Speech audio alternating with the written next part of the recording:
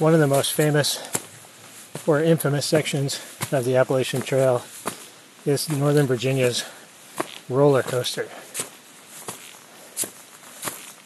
which is where I am right now, walking up one of the many hills in this section of the trail. Hikers named it the roller coaster because it goes up and down and up and down. Why am I out recording while walking uphill in this torturous section? Because here at the Green Tunnel Podcast, we go to the ends of the earth, or at least different sections of the AT, to bring you stories about the history of the trail and many of the iconic locations along the trail. Next time, though, I'm going to pick a flat section.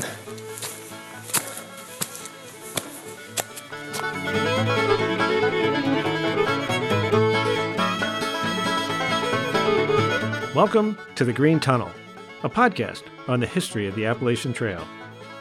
My name is Mills Kelly, and I'm your host, fresh off the AT. In this iconic location episode, we're taking you to one of the most frustrating sections of the entire Appalachian Trail, Northern Virginia's infamous roller coaster. The roller coaster is a 13-mile-long section of the trail between Ashby Gap and Snickers Gap. What distinguishes this section is not its length, but the up and down nature of the trail's route. Over those 13 miles, hikers gain 3,800 feet in elevation and lose 3,720 feet of elevation. Up and down, over and over. We wanted to find out why anyone thought putting a trail at this location with all those ups and downs was a good idea. So we spoke to Chris Brunton, one of the people who created the roller coaster back in the 1980s.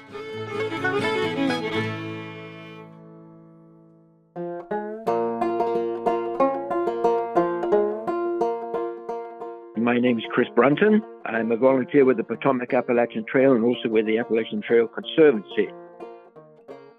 I have been working and walking on the trail for over 30 years. I live in Harpers Ferry, very close to the trail, and I am the district manager for the AT from Harpers Ferry for the 32 miles going south into Virginia as far as Ashby Gap, which is Highway 50, and that includes part of the roller coaster.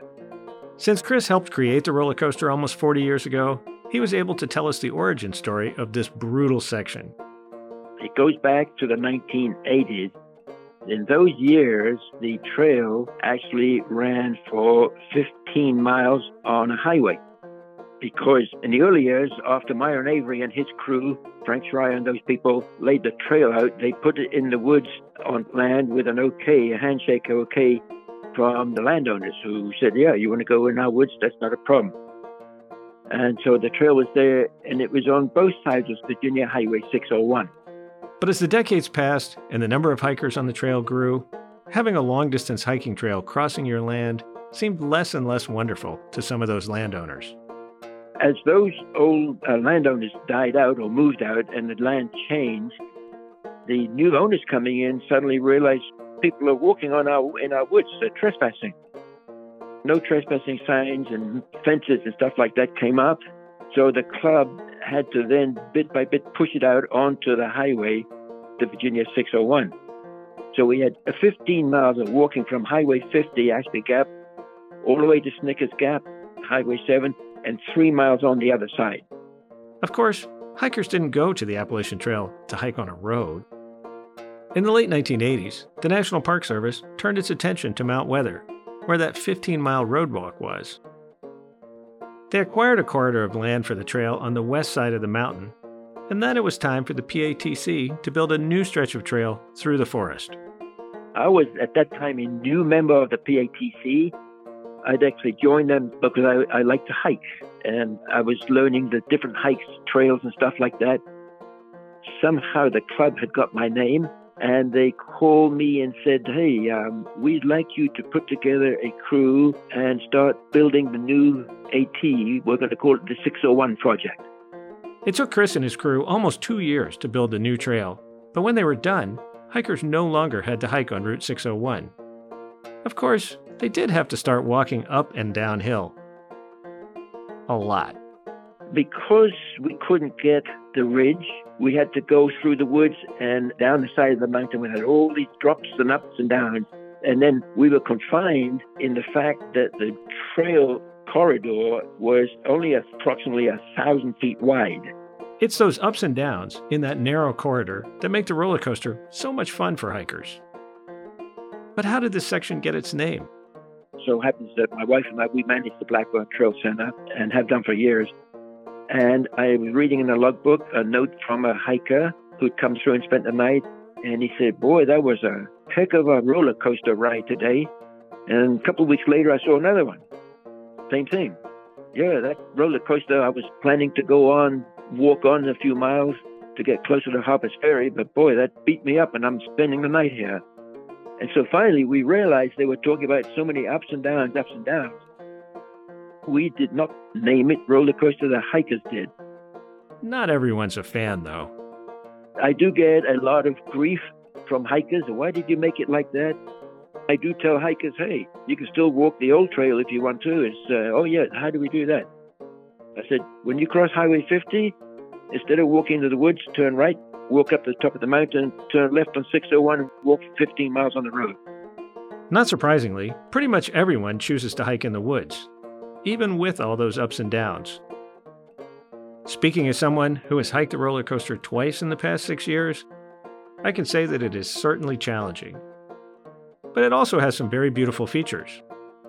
Are those beautiful features worth the effort?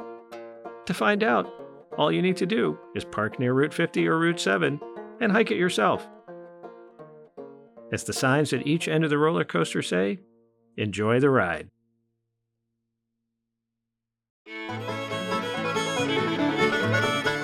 Lots of you have been sharing our show on your social media, and we really appreciate it. And there's another way you can help. At R2 Studios, every podcast we produce is free and always will be free. But producing our shows does cost money. For as little as $10 a month, you can help us continue telling great stories like the Green Tunnel. Your generous donations support the research, discovery, writing, audio editing, and student interns that bring these untold stories to light. So head to r2studios.org and click on the Support Us link to help us make the best history podcasts out there.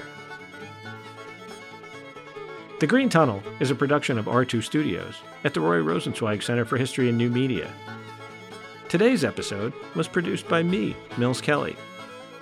Jeanette Patrick and Jim Ambuski are our executive producers. A special thanks to Chris Brunton for sharing his knowledge of the roller coaster with us. That's it for today. Thanks for listening, and we'll see you again soon.